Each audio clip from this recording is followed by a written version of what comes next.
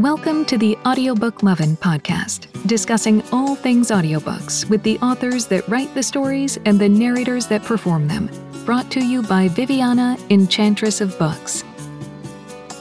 Hi, everyone, and welcome to Season 3 of the Audiobook Lovin podcast. Today, I am chatting with narrator Anne-Marie Lewis. Anne, welcome to the podcast. How are you doing today?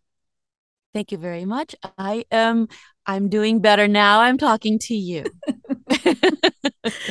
How are you, Viviana? Thanks. No, I'm good. I will say that having these conversations with you guys for a podcast are always a sweet spot for me, because I could be having a shitty day or something like that. And I always say, okay, I'm going to be talking to insert the person's name later tonight, so it's going to be a good day. It's going to end in a good note. It's going to end in a good note. So yeah.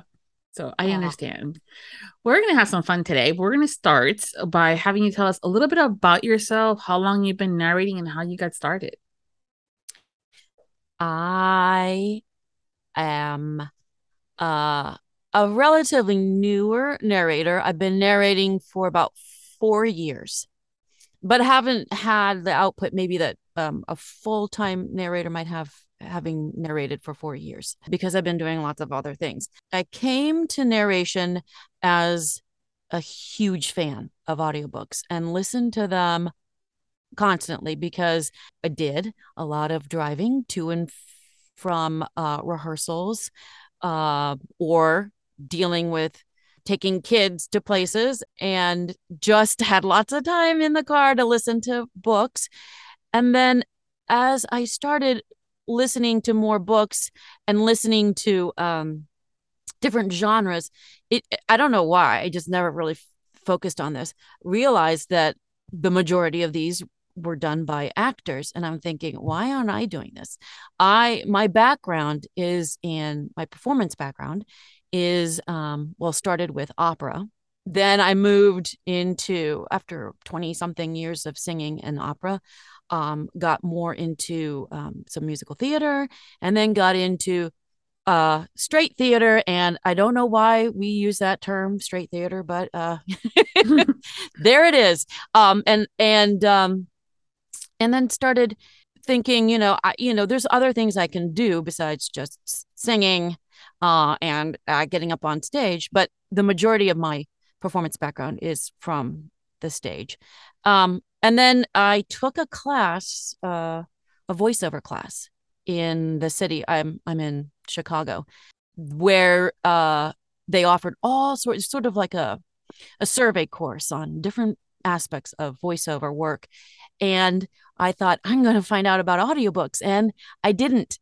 Oh, no. The woman teaching the class had no idea about audiobooks. She was aware of them, of course, but she didn't know, what all was involved. And of course, I hadn't really started researching, and there's a plethora of resources on the internet. But of course, I didn't know that at that time. And then about a month or two after the course ended, she contacted me and said, hey, you know what? There is a local Chicago actor/director who is an audiobook narrator, and he teaches a class on how to get started on ACX. So I took that class, and that's how I got started. Wow. With all these other things, in the background. But that's basically how I got started. I came really as a lover of audiobooks. And when you say lover of audiobooks, were you listening to specific genres? And if so, which were they? I am a sucker for mysteries. And I blame my upbringing, my early days of reading. I blame it on Nancy Drew. I was about 6 years old, and we lived next door to this family that had teenage girls, and they're a little bit too old for the Nancy Drew books. So they gave a couple of them to me. And of course, I'm thrilled that these big girls gave me these books. And I was like, I am going to read. And the first one I tried was called The Moonstone Castle Mystery.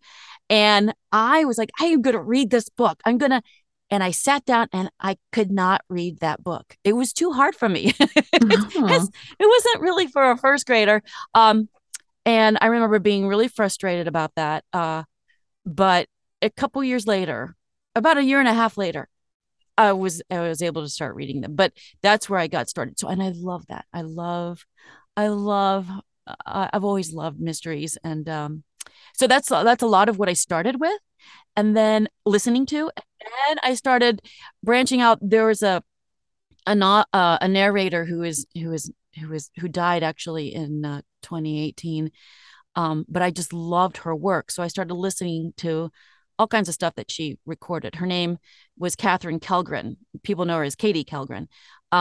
And she's an American who is trained in London. And a lot of her British accents she used were just so spot on. And so she would narrate full books with a British accent. And I think it was her work that kind of got me thinking, hey, I'm gonna try that out too. I just really admired her work, and then I kind of branched into. I'm also a big sucker for any. I'm a true Anglophile, so I love anything British, just about.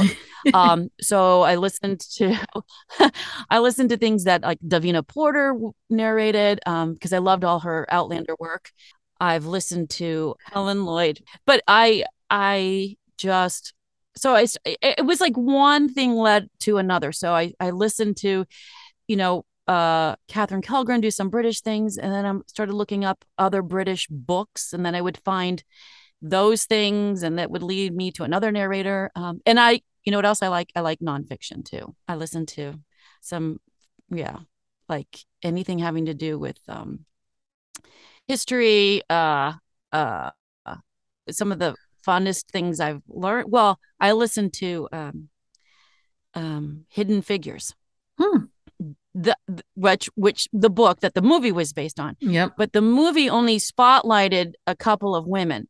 But the book talks about all kinds of women who contributed to our space program, and women of color, and a few women who I guess were Caucasian as well. But I was listening to this book and I was thinking, how is there this huge part of our history? How is this kept a secret? How is it we don't know about this stuff? Mm-hmm. I mean, I was thrilled by it, but I was also kind of incensed that I didn't know anything about these women engineers, these brilliant genius women in science, So anyway, that kind of led to another book I listened to that Cassandra Campbell narrated, and now that name's going to escape me too, but it's about a husband and wife team who broke these codes that the Germans had set up during World War II. Stuff like that. I love that stuff. So, and you also have narrated some of that stuff too, because you've narrated some cozy mysteries, right? I have I've not done any mysteries yet. I thought you had something. Oh no, never mind. Not yet. I've done a couple of the nonfiction I've done have been more like memoirs. Yes. One was the memoir of a very successful businesswoman, a Chinese American businesswoman who really it's a very fascinating story. Kind of broke the glass ceiling and didn't like being in a Fortune 500 company, and then she tried doing her own thing, and then she kind of she made bad investments and lost everything, and then she like built everything back up again. A really fascinating woman. And then another nonfiction I did was sort of like a memoir, also sort of a how-to book, self-help book about women who are professional women who are victims of domestic abuse. Apparently it's a subset of domestic abuse victims that people don't expect to be victims. People think, oh, well, she's a high-powered attorney, she's a high-powered doctor. They would never be victims of domestic abuse, which, I mean, victims of domestic abuse are everywhere. Yeah. And this woman is a physician, and and basically told her story and also her findings. And she had lots of interviews with other women, high-powered, sort of high-profile women in horrible situations. So those are my those are my two nonfiction so far. But no mysteries yet. Yeah, sorry. I saw one of the Mysteries. covers and Why it looked have I like not one. done a mystery? Yeah. See, well, now we're putting it out there. So if anybody Yeah. loves cozy mysteries and mysteries, so you now have a narrator that loves the genre. I do love the genre. I Mm. do. I love it. I'm always the one. I'm the one in the house who finds everything for everybody. Oh. Mom, where's this? Mom, where's that? Because I know. And if I don't know, I know the questions to ask to find it. So I think I should have been a detective, Yeah. if Who I knows? didn't go Perhaps in a into past life. Yeah. performing. Oh, her, perhaps. Yeah. Yeah. So being someone that loves British culture and things, all things British and things like that, and what is your favorite accent to perform? Is it also British or is it something else? No, it probably is. I have performed in 4 different stage adaptations of Jane Austen, four different Jane Austen novels. Mm. And 3 of them were musicals. And I was in a production of Northanger Abbey. That was, again, the term I always think is kind of weird. That was straight theater. And then I was in a musical version of Pride and Prejudice, and of one of Persuasion, which I'm going to expand on in a second. And then right when COVID shut everything down, I was about 5 performances away from closing a musical version of Emma, which I was performing at Chicago Shakespeare Theater. But Persuasion was adapted by a woman, a local Chicago singer, who has this. He adapted it where the framing device of this story was Jane Austen herself is writing out the story, and she is telling her niece and nephew the story of Persuasion, and then this Jane Austen character then actually jumps into the story, which comes to life on stage, and she's the protagonist. And that show, this is part of what fueled my love for England, went on tour from 2013, and our last time we went to England was 2019. So every single year for like 7 years, we went on tour around the UK with the show. And so talk about putting a lot of pressure on someone to get their accent correct. And this was all received pronunciation. But we're a bunch of, basically almost all of us Midwesterners from the United States hopping across the pond to perform Persuasion for natives. And we're doing everything with British accents, attempting to do them with British accents. But I think because I got inside all those characters, I mean, physically got inside those characters, and I had a chance to bring them to vocal life on stage. I think that's why I'm probably most comfortable doing RP. That was my long answer to your question. I love it, because now I'm trying to figure out how it would, Pride and Prejudice would do as a musical. Oh, it's great. Yeah. That's it. Yeah. There's quite a few different there's quite a few different musical versions out there. I think there's no less than about 5 or 6 that might still be running somewhere in the country, in the United States right now. Maybe not right now, but the one we did was quite good. Okay.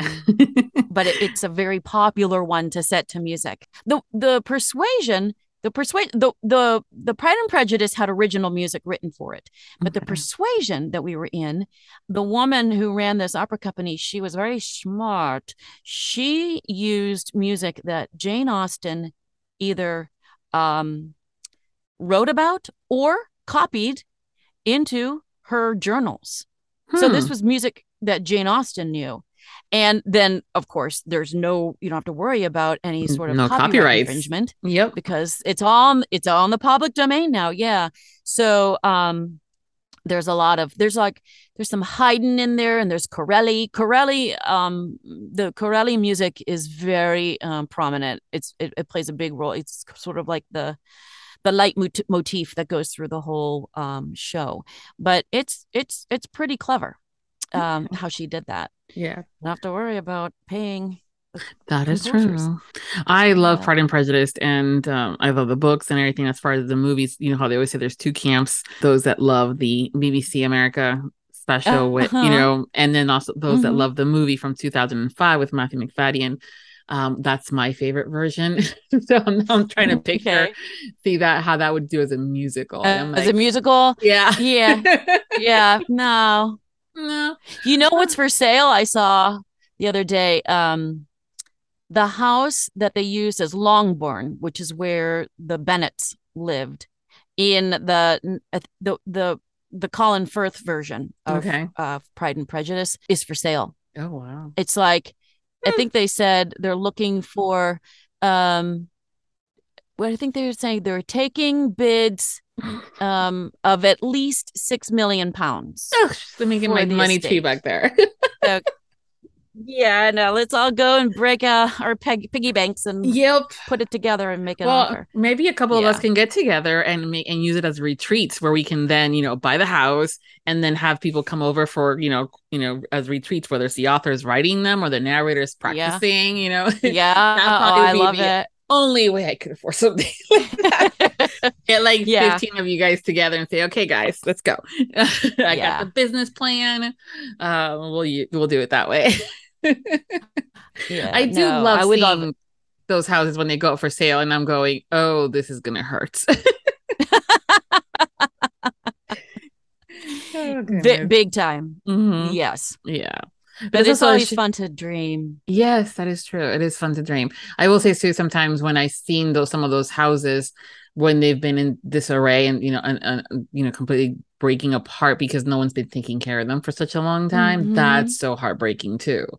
Because there were so many good stories that happen in those houses, from people that lived there to potentially, if it was inspired to do into a movie or a book, or use as a stage. So it's one of those days, one of these days, right? We'll hit the lottery. We'll do that collectiveness of narrators and authors together and do the retreat thing across the pond. Why not? Oh yeah. Well, that's what it was like for us when we would take Persuasion over to the UK. I mean, it was like it was our summer camp. Yeah. It was so much fun. It was great. I mean, we really got to experience lots of different places. We were in Scotland, northern England. We never made it over to Ireland. We did go to Wales. Okay. We did quite a few places in the southern part of England. We were in London performing. I mean, yeah, it was lovely. Yeah. It was so fun. That's fun. I don't know if we'll ever do it again though, but hey, COVID changes all kinds of things. Yeah, but at least you got to do it. I mean, that's also fantastic. I love it when people take that leap and do what they love, and they're able to explore, whether it's in the States or explore something new to them or traveling and things like that. It's a rare gift sometimes when you can take it, but also taking that jump, taking that leap of comfort. And it's like, okay, I'm going to do that. I'm gonna do it. Okay, I'm gonna do it. And I think I think that's me getting into audiobooks too. Yeah. None of my colleagues, I mean, my closest performance colleagues are all opera singers, basically, and then a couple of them are musical theater people, and some of them are just theater people. Again, not straight. Just I don't know how it was to say, but anyway, and nobody was really doing even voiceover work. Yeah. So that was kind of I guess in a way I was taking a leap there too. Yeah. Into this work. But I love it. It's really fun. Especially when you were taking a class hoping to get information about audiobooks and you get everything else in there except for that. It's like, okay, maybe this may not be the path. Is this a sign? I know. Yeah, Go thankfully home the and yeah. do not pass go. Yeah. Thankfully the teacher Forget got about back to you and said, "Hey, here's someone that you can connect with for that information." Yeah. Because back then there wasn't a whole lot information out Yeah. there. There was stuff, but that's the Yeah. other issue too when people say, "Oh, just Google it." And sometimes, yes, a lot of people had to start that way, but there is Yeah. so much information out there that you don't really know how to differentiate the truth and the good versus the someone that's just talking out of their ass. That's A- right. And That's that's right. where I think people get frustrated with that answer of just Google it. So, Right. mhm. And I have since I've started, I've had a lot of colleagues and friends of colleagues contact me in, asking, "Hey, how do you do this? How do you get started?" And and I don't want to be that person that's like, go figure it out yourself. um but I also it's happened so many times. I've heard other narrators talk about this too, Yes. that it's happened so often that you're sort of like, huh, you know, why am I giving all this information out for free?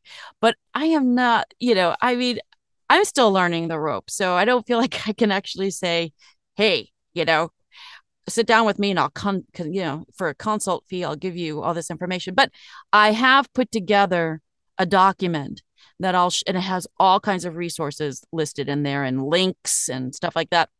And I'll share that document with these people. And then I'll say, here, go look at all this stuff, go away with it Yeah. and digest it, and then come back and ask me some questions, Yep. and you may find out it's not for you. But, after you've digested this information, it's a lot and it's a lot to look at, but then come back and ask me some questions because then they'll know what to ask. Because Yes. you know how that is when Oh, you're in the, absolutely. I was I was plopped down in the middle of the audiobook world by just, knowing how I knew how to create an ACX account. I knew how to submit out auditions. And then I just started doing things. I didn't know anything about punch and roll. I was doing like the dog clicker technique. I didn't really know much about all the different DAW, that's digital audio workstation software for people who don't know. I didn't know about those different software possibilities out there, and I was just doing exactly what this guy in Chicago was teaching, because that worked for him. And he's like, just do it this way.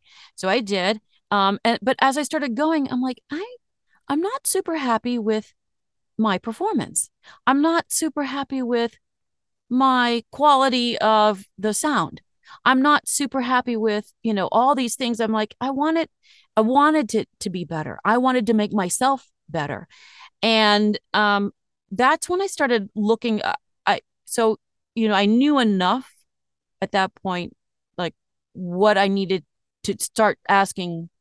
I knew enough to get out the questions that I thought I needed to get where I needed to go to find answers for these different things to make myself better. And that's when I started realizing that there were coaches out there, which, of course, I'm an opera singer. That's all we do all the time. We take voice lessons as often as we can. We meet with vocal coaches as often as we can. It's because it's a lifelong pursuit. Your body is constantly changing.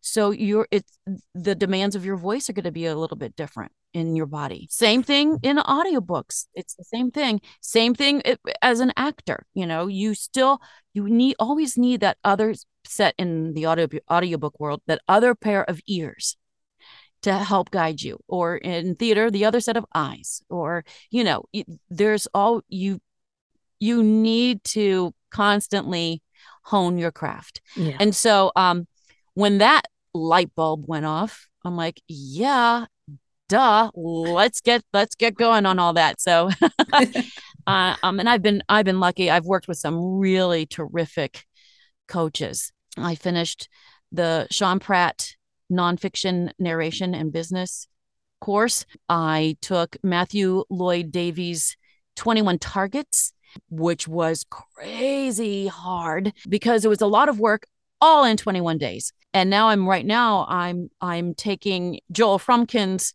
acting for audio course. which is basically like a semester's worth of acting, but it's specifically for narration, which is really nice that it's so specific. And I've had one-on-one coachings with others as well. But that is so important to get your voice in front of another pair of ears. It really is. Because you guys are there by yourselves. It used to be you would have an engineer, you would go to a studio and you would have an engineer, maybe a director there helping you along the way to make some of those artistic decisions. Nowadays, most of the time, y'all are by yourselves. And as you were saying, your voice is a tool. And if you don't hone the skills, you don't know that you have them either in some cases. So I think that coaching is extremely important, and there's various different ways to get it. There's a bunch of different resources out there with lists of the coaches and what is it you're looking for. And as you said, there's different types of coaching, from the business side to the vocals to the acting and so on and so forth. And those are all great coaches that you were mentioning. Yeah, no, and the business thing is very important too, because every audiobook narrator you meet, they are their own business, so they need to, we all need to know how to handle that part of our, and a lot of people don't like that part. I know that. Singers are like that too, very willing to give away, their services for very little, or even sometimes for free. We need to recognize our worth, our value, and we need to stand up for that. And we also need to be organized about how we take care of our business finances and our schedules, marketing and all those schedules. You got it. Yep. Exactly. So we need to approach it like, okay, I'm, walking into my office, which is basically I'll go sit at my desk. That's your office. But, put on your business hat for a little bit, do your business stuff before you go play with your script. It's part of being a narrator. You just have to do that. And many times, many of them didn't even think of it that way. And I think now more and more are. And that's when they're seeing a bit of a change in the amount of work coming through, or how they're spending their time correctly now versus before, how they would, spend time in one thing versus another, and realizing how that basically it's a business. So a lot of things are important, but it's just also how you utilize those important things. So, I think it's also important when narrators share their own experiences with more seasoned narrators and more green narrators, because I think because we are so solitary in our work, we don't realize that maybe there's a more efficient way to do something, or maybe there's a better tool that we can use to do these things. And you won't know these things unless you share what you've been doing with somebody else who's trying to do the same thing you're doing. When someone says, hey, you know what, this particular software helps me keep track of all my my books and my schedules, and and this is a great DAW to use, and this person showed me how to do a great website, that kind of thing. We just need to have the wherewithal, the I don't know, just kind of take our egos, check our egos at the door, and just say to somebody, hey, I need a little help on this. Can you help me? I realized that too when I saw a bunch there was a couple of narrators that were really excited about the fact that they were now utilizing Airtable to do some of their scheduling and some of the stuff. And I'm going, if you all would have just asked me, spreadsheet, she who loves spreadsheets, that you guys were looking for something, a tool that was already out there to help you with XYZ, I probably could have told you about Airtable about 3 years ago. Well, so. I'm an Airtable user too now, and I didn't know you, Viviana. 3 years ago, but so that's true. These did know me. That's why I was like, I looked at them. Okay, technically, I looked at their accounts on Instagram when they were talking about it, but you know what I mean. You look at them and you're going, really? Okay, I love the fact that you're on it. But it's true. Sometimes you just have to have the conversation and not be afraid to ask the question. I think sometimes we are afraid of looking dumb or looking, not as savvy as people might think we are. Mm-hmm. And that's Yeah. scary. I don't take that away. I mean, we all have that moment. I've learned Yeah. to just say, fuck it. I'm gonna ask. And like you said, check the ego at the door and just ask, because I'm also a huge advocate for working smarter, not harder. So Yeah. ask. Oh, yeah. Yeah. So if anybody ever has any Exactly. questions, feel free to ask a co-narrator, and one that you've seen them do something, whether it's on social media, or if you know someone that is in the industry.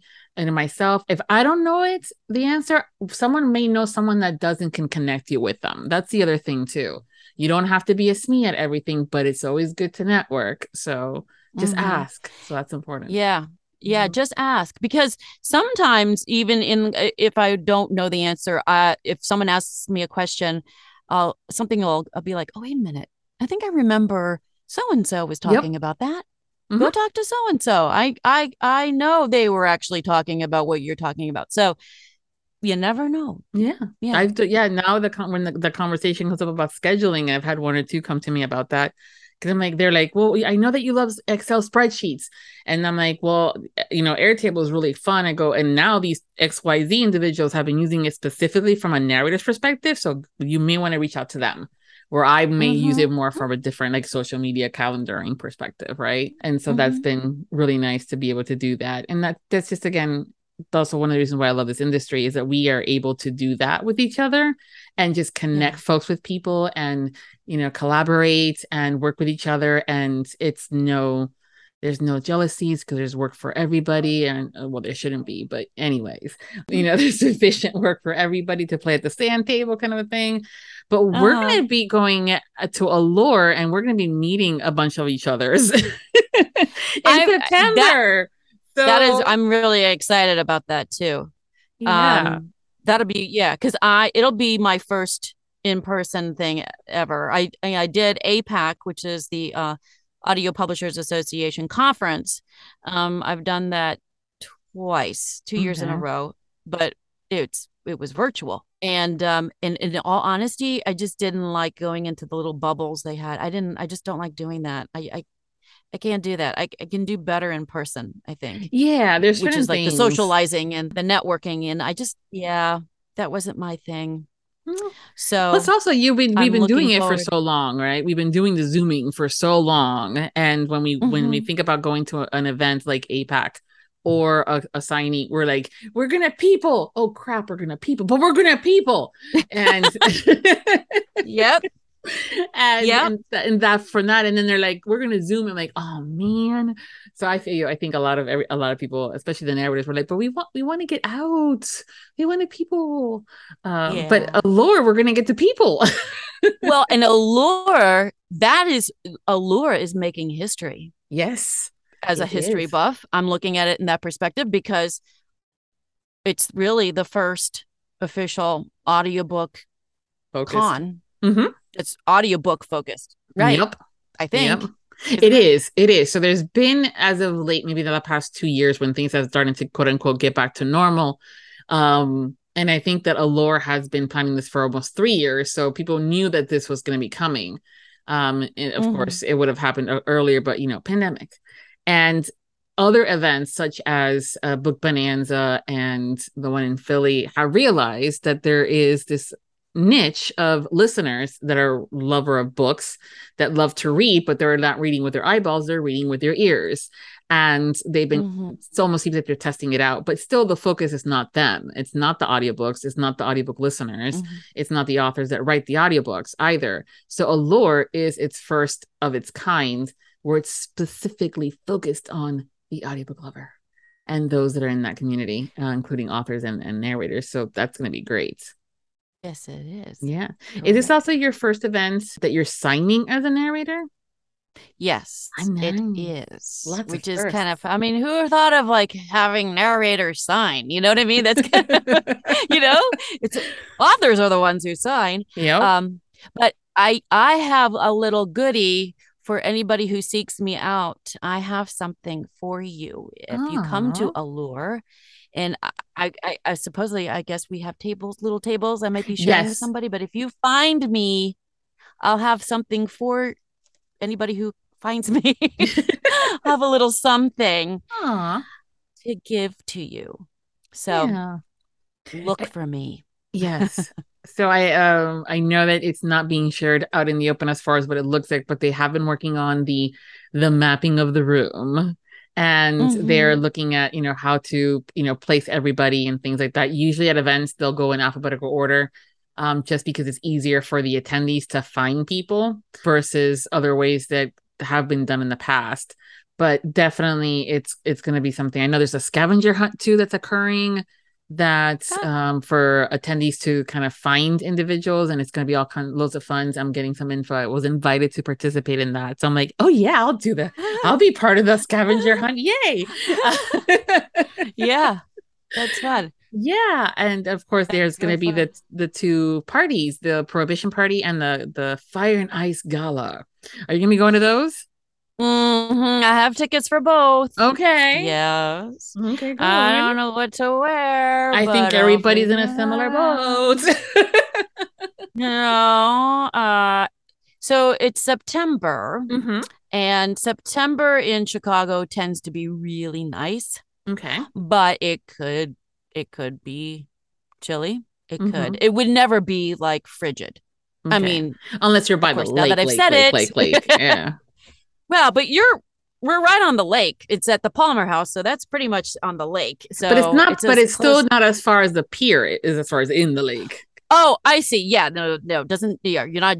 No, you're not sticking out into the lake. No, you're on the. But that's still considered the lake front because Chicago, they're by the loop. Yeah, there's still it's its own sort of what's the word I want to use? Climate. Yes. Right there by the lake. It's its own climate. I recall. Away from the lake is a different climate. You recall. Okay. I do. Yeah. It went years ago, and it was one of those, and I think it was, I want to say maybe about April-ish or March.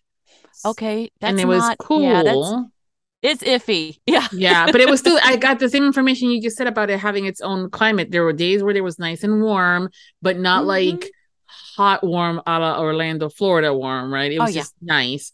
And then I remember the time that my best friend was getting into it, heated conversation with her significant other of the time, and we were at the pier, and I'm going, girl, I'm freezing. Let go. Yeah. It can be very painful.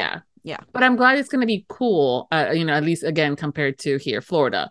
No, it won't be. Yeah. It'll be cooler than that. Yeah. But the parties are like indoors. I said, now that I've said that, I've probably yeah, that's true. It's indoors. That's true. That is right. It's indoors. I mean, so we can still. It's a little different because they're indoors. So that's right. Well, I'll figure it out. I have a little 6 weeks. Yeah. No, not even. No, a month. A month. Oh, yeah. Yeah.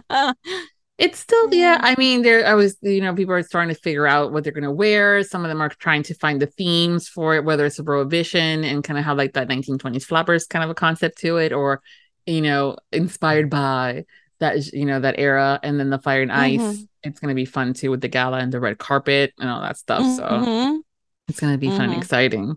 Yeah. Yeah, it will be. Yeah. Do you have an idea of how many attendees are going to be? Oh, goodness. I don't, but I think I saw that they were between now and when they were going to air, they were heading into maybe the 500s that are attending more or less. Yeah.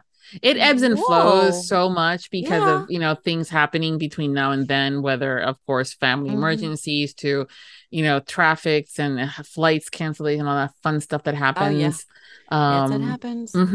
And that's inclusive of even some of the attendees. That's the other thing too. I know sometimes the attendees get rather the signings, the attendees get a little frustrated because they're like, I really wanted to go meet and see XYZ, and then stuff happens and then XYZ is not there, and I'm like, I know it sucks, but look, over there with like ABC, so let's go, and so it's a lot of changes and stuff like that, but the lineup this year is fantastic, so I'm really hoping that it is a huge success with everybody, and everybody's happy with it, so we can have more Allure years to come.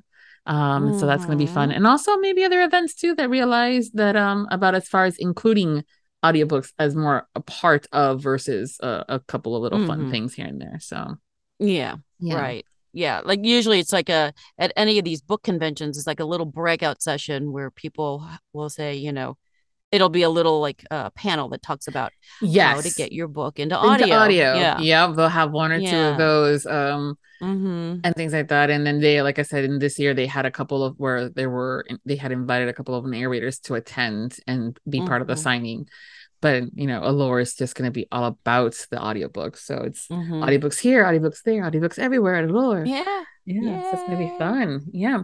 So aside from going to these conventions and others that may be popping into, years to come, when you're not working, what do you do for fun?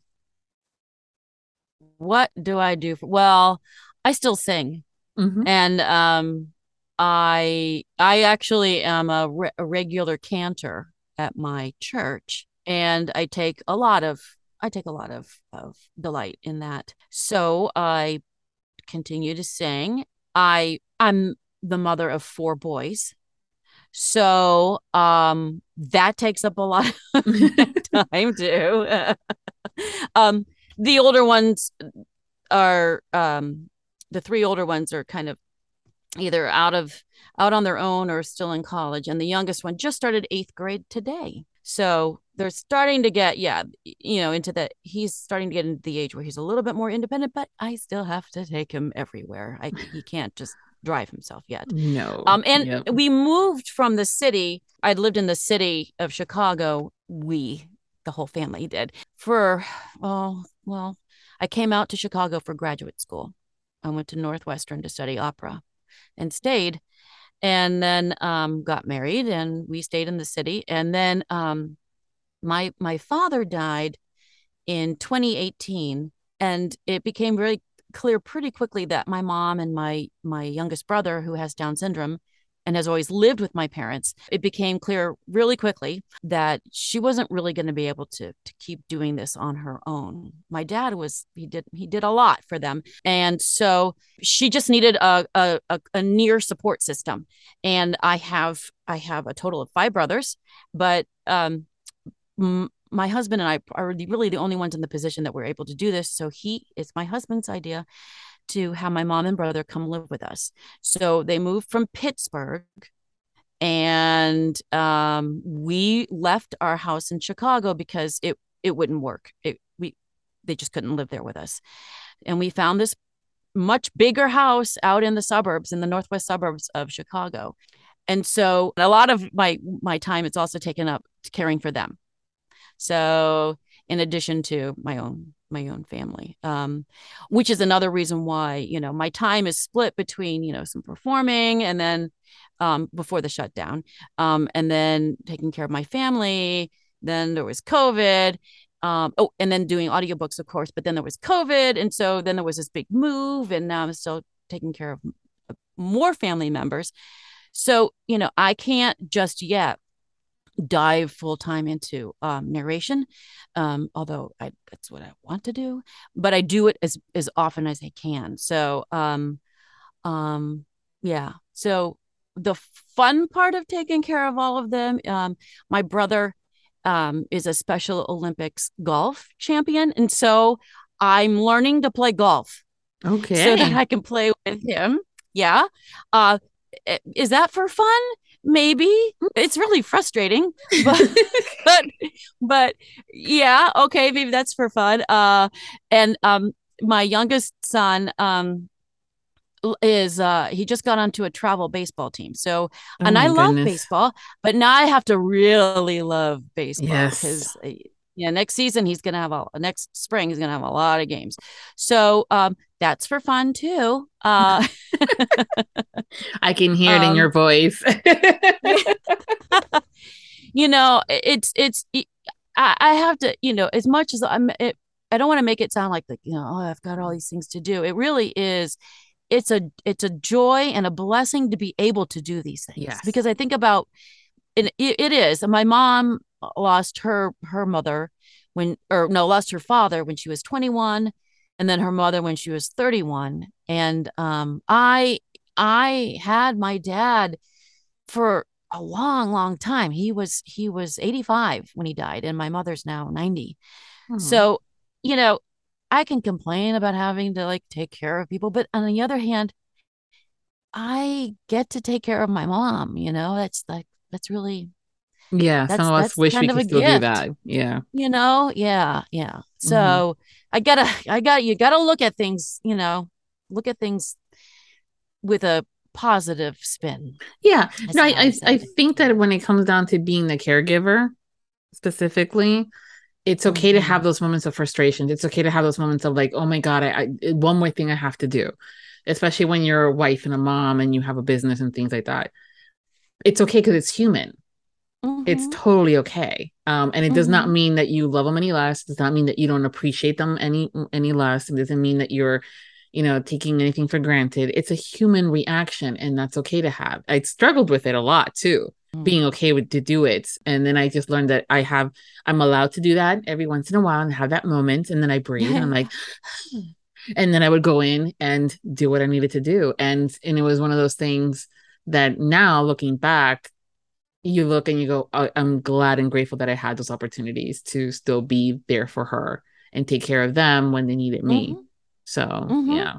Right. And you know what? It's uh, I mean, selfishly, you could look at this as like, these experiences I'm gonna file away in my little arsenal of character things if I ever need to pull them out for narration. You're there's life is so rich and full of varied uh opportunities and experiences, painful, joyful, you know, depressing, whatever.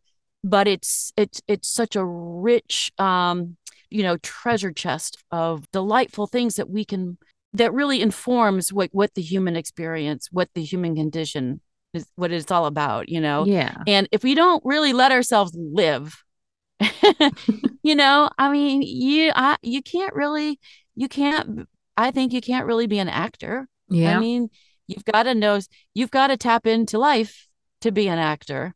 Um, so anyway, that's sort of me Hmm. pontificating or justifying my own what's going on in my life. Yeah, but I mean, actors do But that. Actors will use the experience that they've had in real life to then utilize that for that moment of emotion that's needed, whether it's happy or sad. And, mhm. and that's inclusive of audiobooks. So, yes, well, thank you for sharing. We No. appreciate that. uh, One of the things I love to do with the guests is play a game called Two Truths and a Lie, where you tell us three things about yourself and we try to figure out which one's the lie.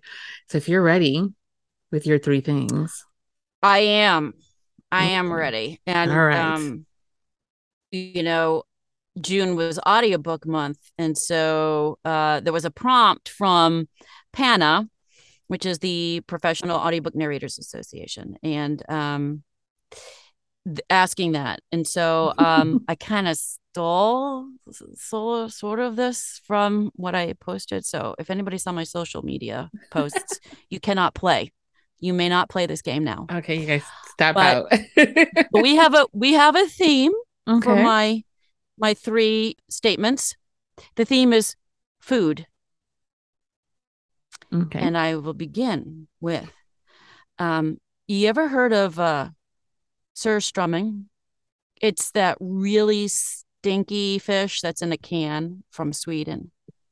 So when I was in Sweden, I actually had a chance to try this stuff, and a lot of people just they can't stand the smell of it. But actually, you know what? If you put it on a little bit of flatbread with some sliced red onion and a dollop of sour cream, it's really pretty good.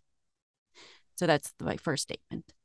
Second statement, I ate soft serve ice cream in the White House staff dining room, and they didn't give me any sprinkles. How dare they? Jerks.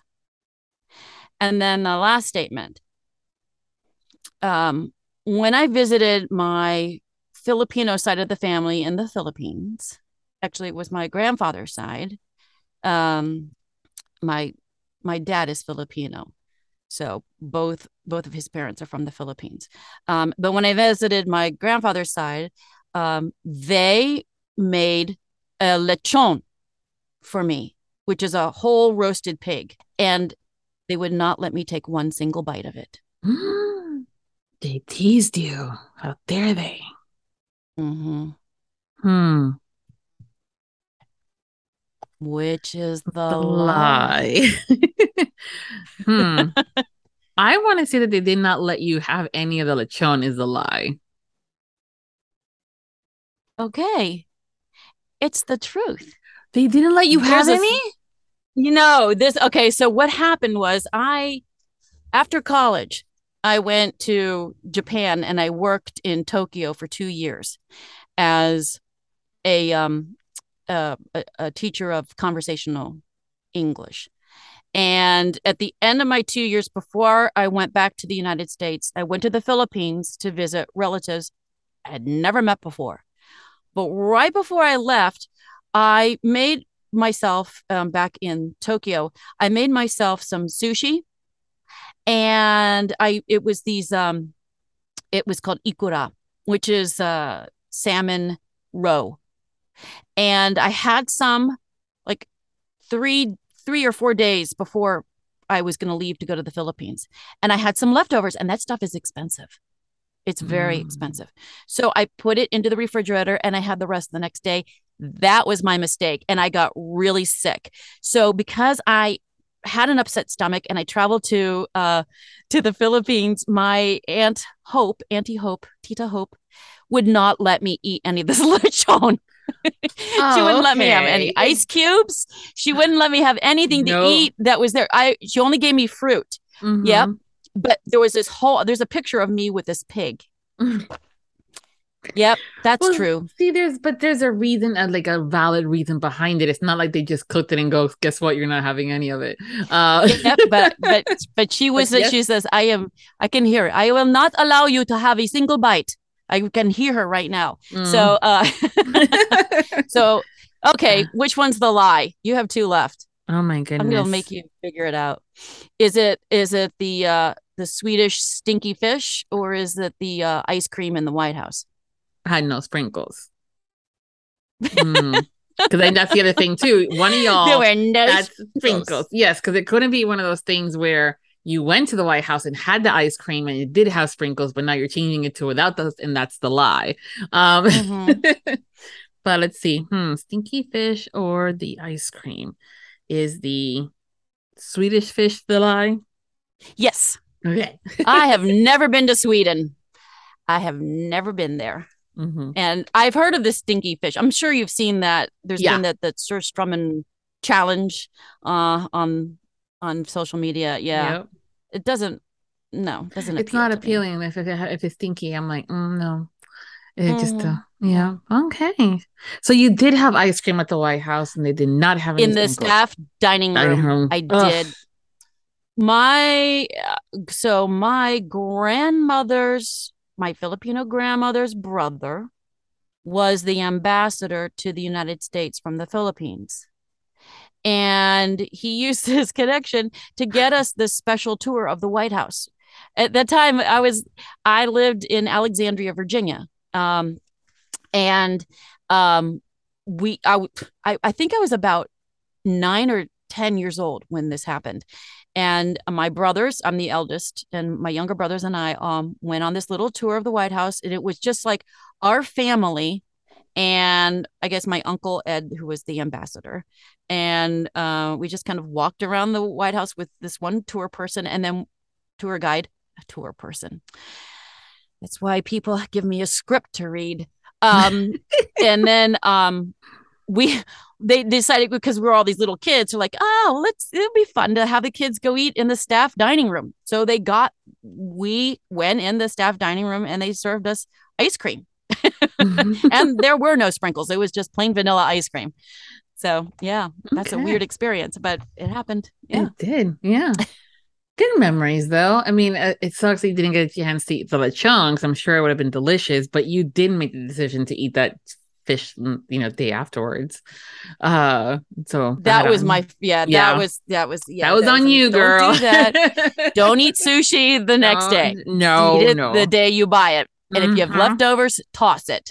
Okay, take it from just take advice from me. I've been there. Goodness. So, and before we go, can you tell us what you're currently working on and what's coming up next for you? Oh, well, I'm currently prepping. No, not me. My pseudo is currently prepping her first book. Nice. My pseudo has her first book coming up, which is a reverse harem sort of paranormal kinds of thing. Very interesting. She thinks it's very interesting. But Anne Marie Lewis just finished recording a book called The Forsaking of the Blind, which is the last installment of a fantasy series called The Wing Cycle. And it's by an author named E.G. Stone. And it's a very interesting series because the main characters are all disabled or differently abled. And I love that.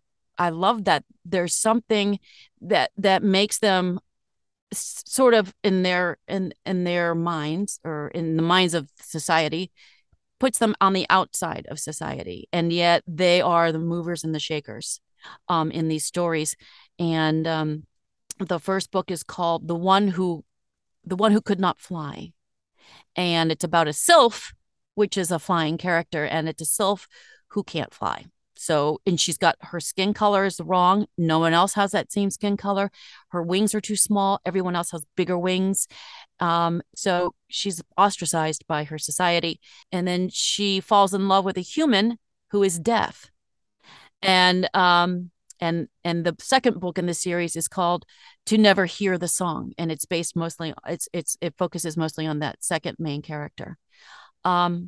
So it's a beautifully written series, and I think that's going to come out probably late September.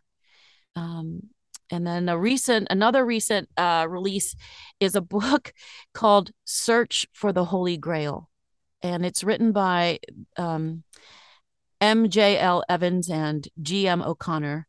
They are based out near, I think, Victoria, Canada. And this book is crazy. It is, it's like 19 hours of a crazy romp through the 17th century Caribbean Sea. And talk about accents.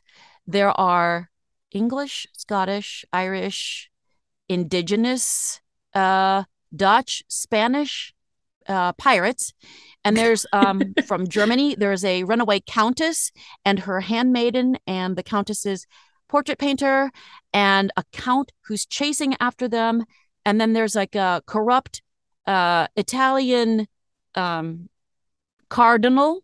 Oh my. Who says he's on a mission from the Pope. Yeah. And then there's these corrupt government officials all over the place. And then there are these women who are from the series that preceded this, that I narrated for them. That series is called No Quarter Wenches. And it's a crazy kind of ribald, kind of irreverent, fun story, I think. But it's historical. I think they call it a historical romance. And I think it's sort of romance in the classical sense of the word, rather than the more modern that we think of as romance. Although there's a little hanky panky going on in this book. But one thing I wanted to say about this particular set of authors, Megan and Gary, actually it was Gary, they had written, I believe they had written the other series that preceded Holy Grail. They had written it as a screenplay, and then they changed it into a book. So it's so dialogue heavy. So that's very challenging. And I made a social media post after I had finished recording Grail, Holy Grail. And Gary wrote, he said, I loved what you did for our wenches. That was the other series. Your voices brought the book to life in a way I hadn't expected. I'm reading this. He said, when writing the script for Search for the Holy Grail, I heard your voice in the characters. There couldn't have been any substitute for this one. And I'm like, are you kidding me? Did you just say that? Aww, I have pressure. never that. Oh my gosh, but it's the most, that is the Sweetest greatest thing. compliment Yes. I know that you could get. I was just, wow. Thank you, Gary. It was so sweet. When an author does that, it's just, that really moved me in a great way. And another book that came out recently too. It's another series. It's by Stacey Lee, and her series is called the Nubble Light series. The third book just came out. It's called Never in a Billion. And there are crossover characters that appear in the books. They kind of pop up in the later series. It's an open-ended series. So I just got the script for the fourth book. And she mentions that I co-narrate it with with a great guy, and he's located in Northern England. His name is John York. And she mentioned us in her acknowledgments in the fourth book. I'm like, are you kidding me, Stacey? Oh, thank you. Yeah, that recognition sometimes goes such a long way as a simple thank you. So I'm glad that you're does. getting it. Yeah. Yeah, no, it means a lot, especially when, their medium is print, basically, and mine's a little different. And so the fact that they're going to acknowledge us in that way, it's very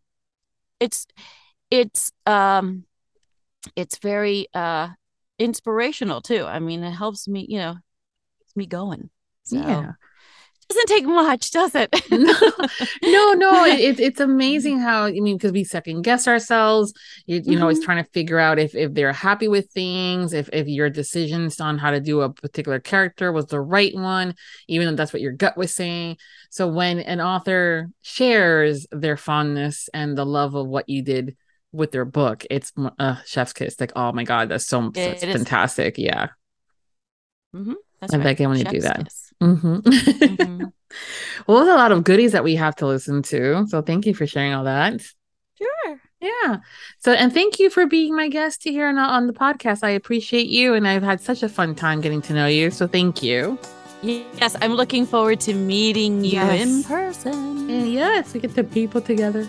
It's going to be so much fun in September when we go to Allure. But thank you for being here. I'm going to include all of her social media links and websites so everybody can follow her if you have not as of yet, and find her, and that way you don't have to go hunting for it. And all that information will be over on the episode's post at Viviana Enchantress of Books. And until next time, happy listening. Thank you to all of our Audiobook Loving Podcast Patreon. Special thanks to Nixley Zenner, Carol Liebner, Brittany Robinette Leiter, Michelle Bastard, Brandy Schmidt, April Branson. The Audiobook Loving Podcast has special Patreon access levels. Join today to receive benefits including early access to episodes, shout-outs, special exclusive content, and much more. Support the podcast by becoming a Patreon at www.patreon.com/audiobookloving. We thank you for your support. Thank you for joining us on the Audiobook Lovin podcast, hosted by Viviana, Enchantress of Books. For links and more information discussed in today's episode, previous podcasts, or the Audiobook Lovin series, please visit our website, vivianaenchantressofbooks.com. If you enjoyed today's episode, please leave a positive review wherever you listen to our podcast. Until next time, happy listening.